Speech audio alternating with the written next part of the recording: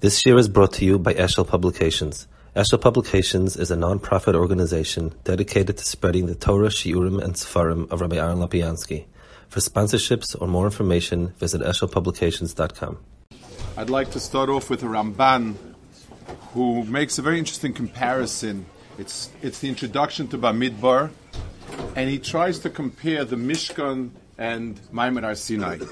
And he picks the following. He says, Ato, he says, Yagbil as Mishkan, Biyoso Bamidbar, Kashe Higbil Har Sinai. Parshas Bamidbar starts with the Mishkan, with the actual active work of the Mishkan. And the first thing you do is you set it aside and you say nobody can go into Har Bayis if it's a Tomei Meis and the Mikdash itself, unless he's Torah completely, and so on and so forth. So that's parallel between the Mishkan and Maimon Har Sinai. And then he brings a whole list of psukim that are involved in the keeping away from the Mishkan that are similar. Here it says you get Misa, here it says you get Misa, here it says Lo Yavo Liros Kabbalah, here it says Pen Yarsalas Hashem, and so on. So he says the comparison, the Mishkan was a mini Har Sinai. It was kind of similar to Har Sinai. And the way it was similar was that all the prohibitions you find in Har Sinai, you find over here in the Mishkan. It seems very strange that we're going to mark an area of importance by what you can't do over there.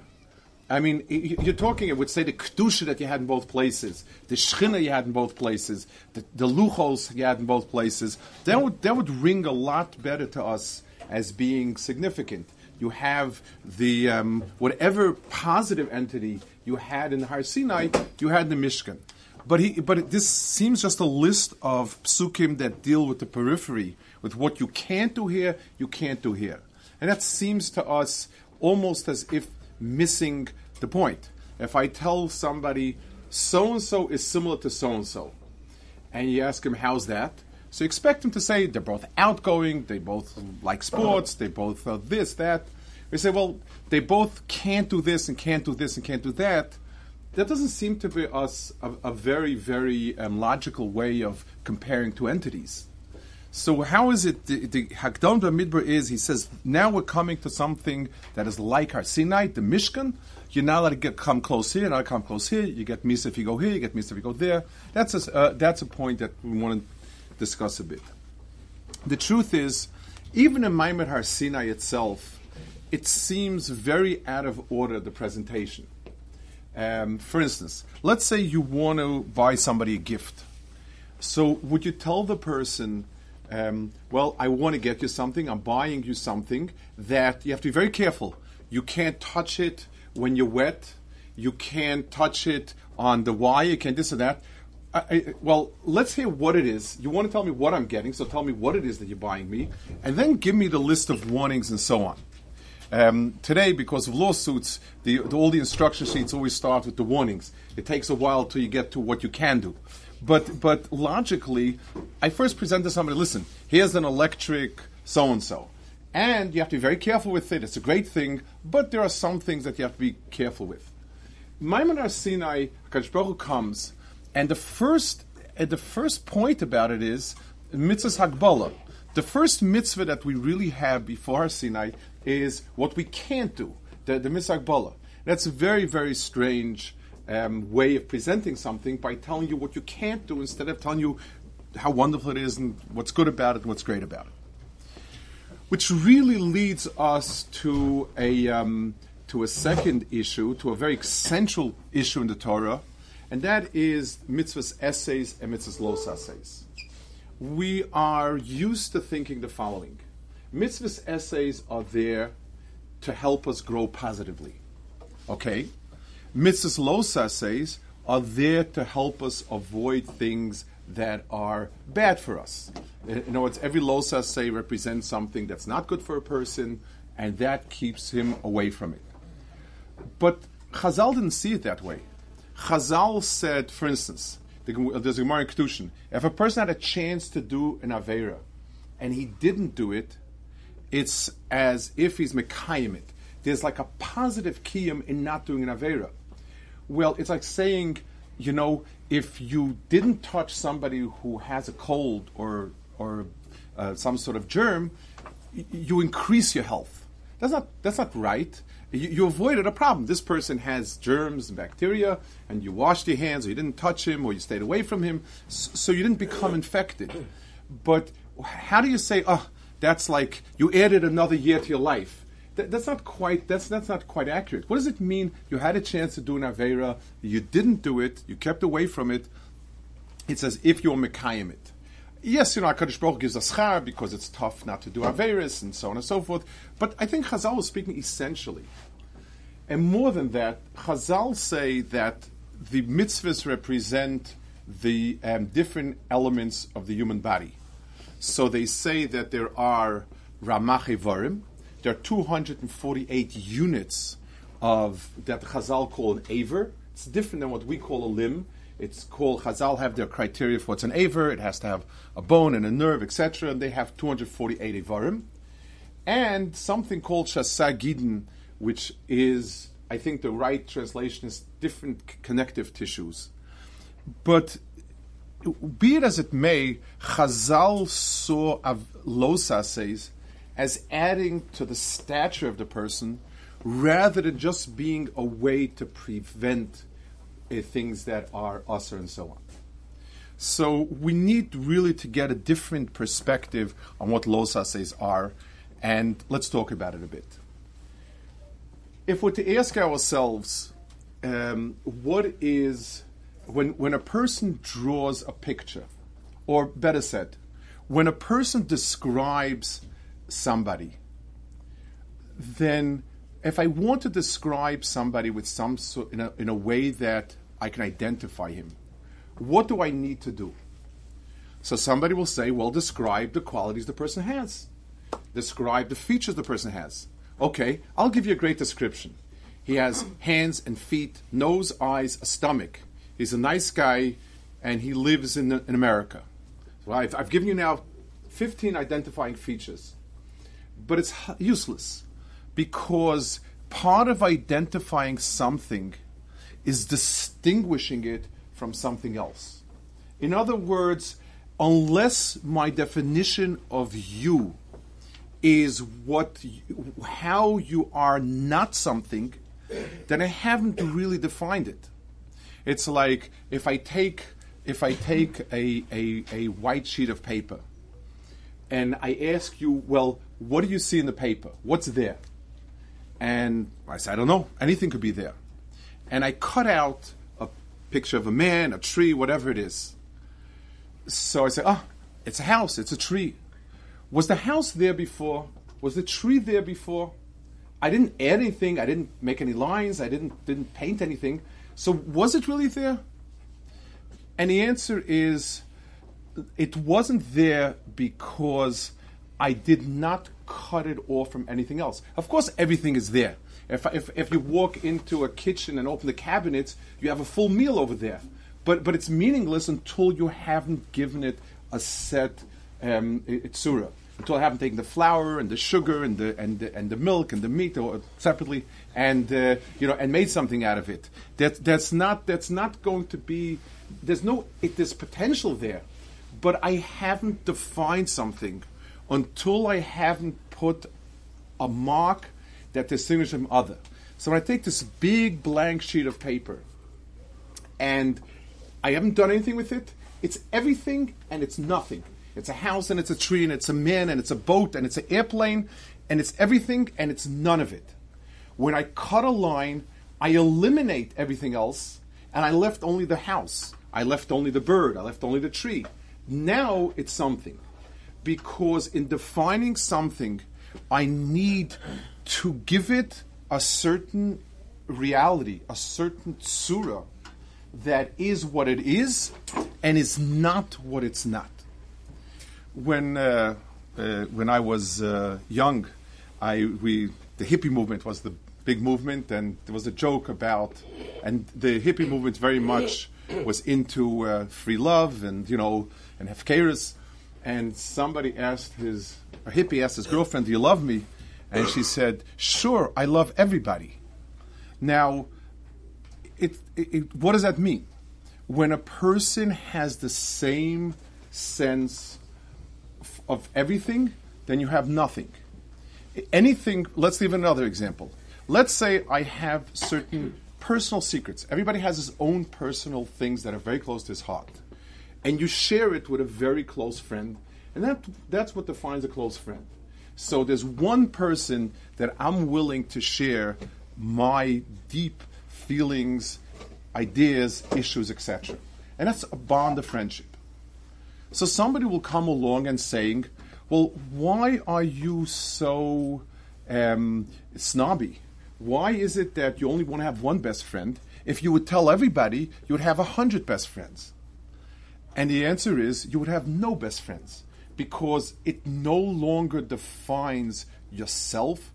A personal feeling that you share with 100 people is not a personal feeling anymore, and there's nothing that defines that special friendship. So we have an understanding now that in order to have a positive mitzias, in order to have some sort of positive sense, you also have to eliminate things. For instance, if I call a person a good person, I call him a good person, I say, well, why do you call this person? He helps people. He's given a lot of people help. This person needed an operation. He came up with $100,000 and gave him. This person needed this, and this old lady. I said, oh, that's very, very nice. What else can you tell me about him? Well, for Parnas, he has a shtickle mafia, and he sort of, kills people when needed, and transports drugs, etc., etc. But there's a lot good to him. So I say, no, that's not a good person, because he's not eliminated bad. He hasn't defined any good as being only good. So in that chont of his personality, there's $100,000 for this person's operation, and there's 3 people killed on the other side. There's no definition of good over there, because we haven't eliminated anything. So the definition of things that are tov require a cutting away and an exclusivity that you don't have other things that are not tov. That goes hand in hand. I don't have a picture of a house unless I've cut out the other things that are not a house. When HaKadosh Baruch Hu gave us the Torah, so there's a very interesting chazal, or that the chazal in a few places have the following formula. They say, Shomer v'zochar b'diba echad nemru. Mechalel mos yumas and shnei smidim b'diba echad nemru. The Chazal are pointing out, and there's a list. Some places the list is just Anochi v'lo and Shama v'Zachar, and some places the list is other mitzvahs, esin and los asay. HaKadosh Baruch Hu said Shabbos comes with Shamar and Zachar. One is the Isurim that you can't do, and one is the mitzvahs you ought to do, that you have to do. And those are said in one breath, which means they are one and the same. Just like I can't, when I tell you when I cut out that house or that tree, I am identifying the tree and cutting away the rest in the same act.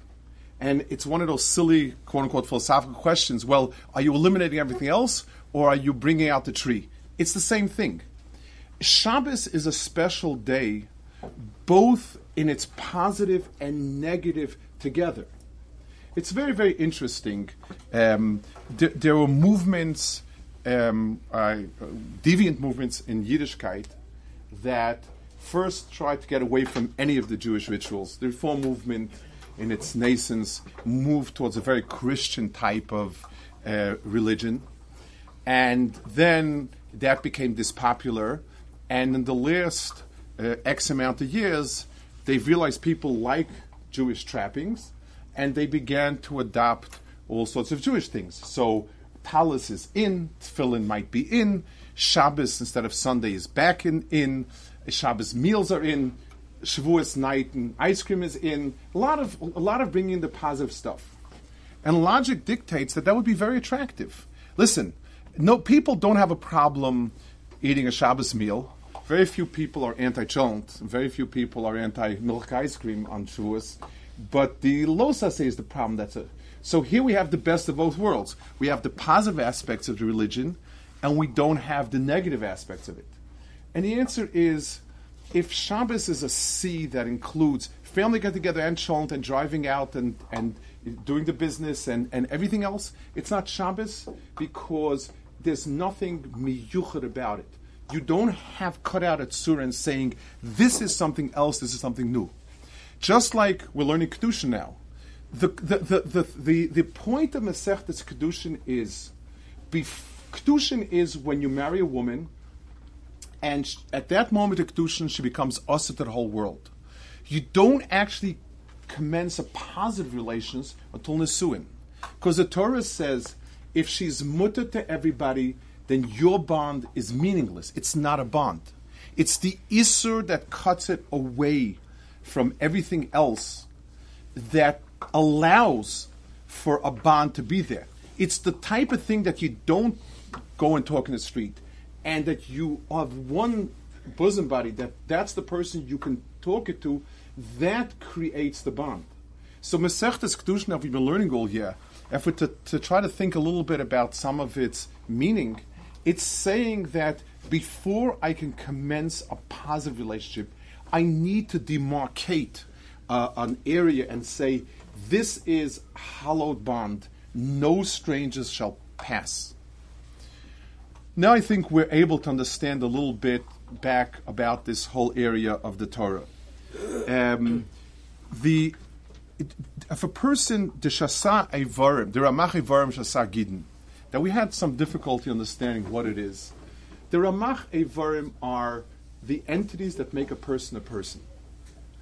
But if they were strewn about, every living entity, every cell has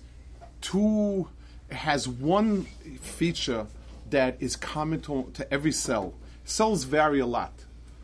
And one feature that's common to every cell is some sort of membrane that encircles it. Without it, if there's no biological demarcation, that everything in the cell stays within the circle and nothing from the outside has easy entrance, then it's meaningless. If you take the cell's contents and spill it out into a big vat, you've got nothing. Because, yes, you have the cell, you have the nucleus, and you have the mitochondria, and you have the protoplasm, but it's all over the place. It's diluted, and it doesn't have its meaning as a cell. To be a cell, the pieces have to be within a circle of sorts, that only that's there and nothing else is there.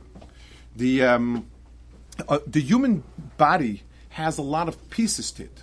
The connective tissue defines the body. This is it. It's not going anyplace. It's held together, and this is my tzura. So Ramach Eivarim are the particular substance of the person and the particular substance of the Torah. But the Shasa Gidin, Keneged the Lo Saseh, are maybe the even more important part, and that is, this defines the person as a whole. It's not only that I do good things, it's that I don't do things that are not good. What makes me a good person is defined as much by what I don't do as what I do. And that's why it's a part of the body. We can't pinpoint and say, this kid, that kid, the other kid, but the whole body itself, if it would, God forbid, fall apart, even though you have the parts there, you don't have the person. I'd like to sort of think about it for ourselves a bit, especially now that we're almost by summer, especially now with Kabbalas HaTorah. I think for all of us, the positive elements of Kiyum HaTorah are the easier ones for us to do. Most of us at some point begin to enjoy the learning process. Most of us like the Shabbos. Very few of us would imagine life without the positive aspects of Shabbos, and so on. We would really have a problem with it. But the real challenge for us a lot of times is the lo saseh. People who are a little bit b'nei aliyah think, okay, what am I going to do in the summer, like positive? Where am I going to daven? How much learning? A little this. But we don't really think enough about what we don't do. And the reason is, we know we ought not to do it, but it's very hard to relate to things that are not. People want to do things that are positive. That's because we don't understand what being good is about. And let's give an example how to put into words. A person, let's take an example as strong as could be. If a person is married and he wants to do something outside of the marriage, that's not proper. If he thinks about how wrong it is, it's hard to work with that. The conscience stretches. But if a person thinks of it, I am building the bond with another human being by not doing something else, then it becomes powerful. People have a lot more ambition to do good than to keep away from bad. It's much easier to push yourself, understanding that everything you refrain from at the end of the day makes you a better person. Because the Torah gave those Isurim and Losases to define who you are and what you are. If a person stays away from things that are coarse or gross, then if are physical or overtly physical, that makes him a spiritual person. A spiritual person is not only where he's floating in heavens, it's what he doesn't do physically.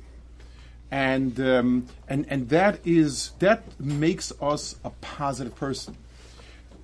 As we go to Matan Torah tonight, I think it's important to remember that the first step in Matan Torah was defining that place by putting a perimeter around it.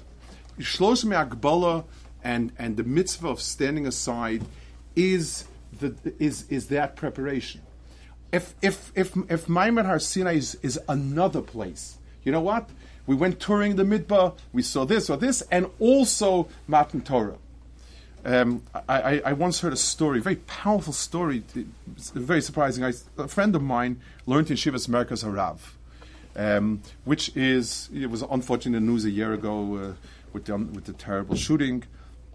The Rosh Hashiva, his Rosh Hashiva time was Rav Tzvi Cook, who very, very strongly was a very strong supporter of the Medina and felt that army service was extremely, extremely important, and so on. And this person that I know did his army service, and the next morning he came straight to yeshiva.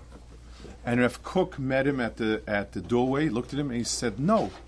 He said, "Don't walk in with your muddy boots into the Beis Medrash. Stay out another day and prepare yourself to come back to Beis Medrash."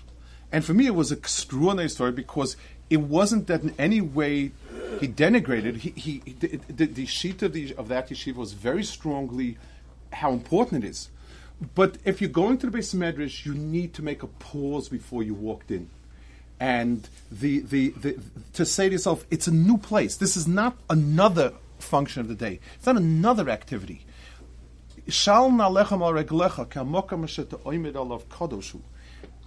Take your shoes off. This is not the same as every other place. And if we understand that, to get the good and the positive in what we perceive as the positive mitzvah essays, generally in Torah itself, if we're to gain that which we already begin to see as being the good and the noble and the right, we need first to affirm. The first point of Matan Torah was Hagbala, was stop. Pause where you are, recognize you're now entering a whole new world that is not the same. It's not another one of what was. It's a new world. And when we make that Hagbala, when we stop and pause and we clear out an area of our personality, of ourselves, of our lives, because it's Kadosh, then when we dedicate it for Kedusha, that becomes Torah, that becomes our Torah, stays with us, and lifts us up. Chag kosher v'sameach to everybody.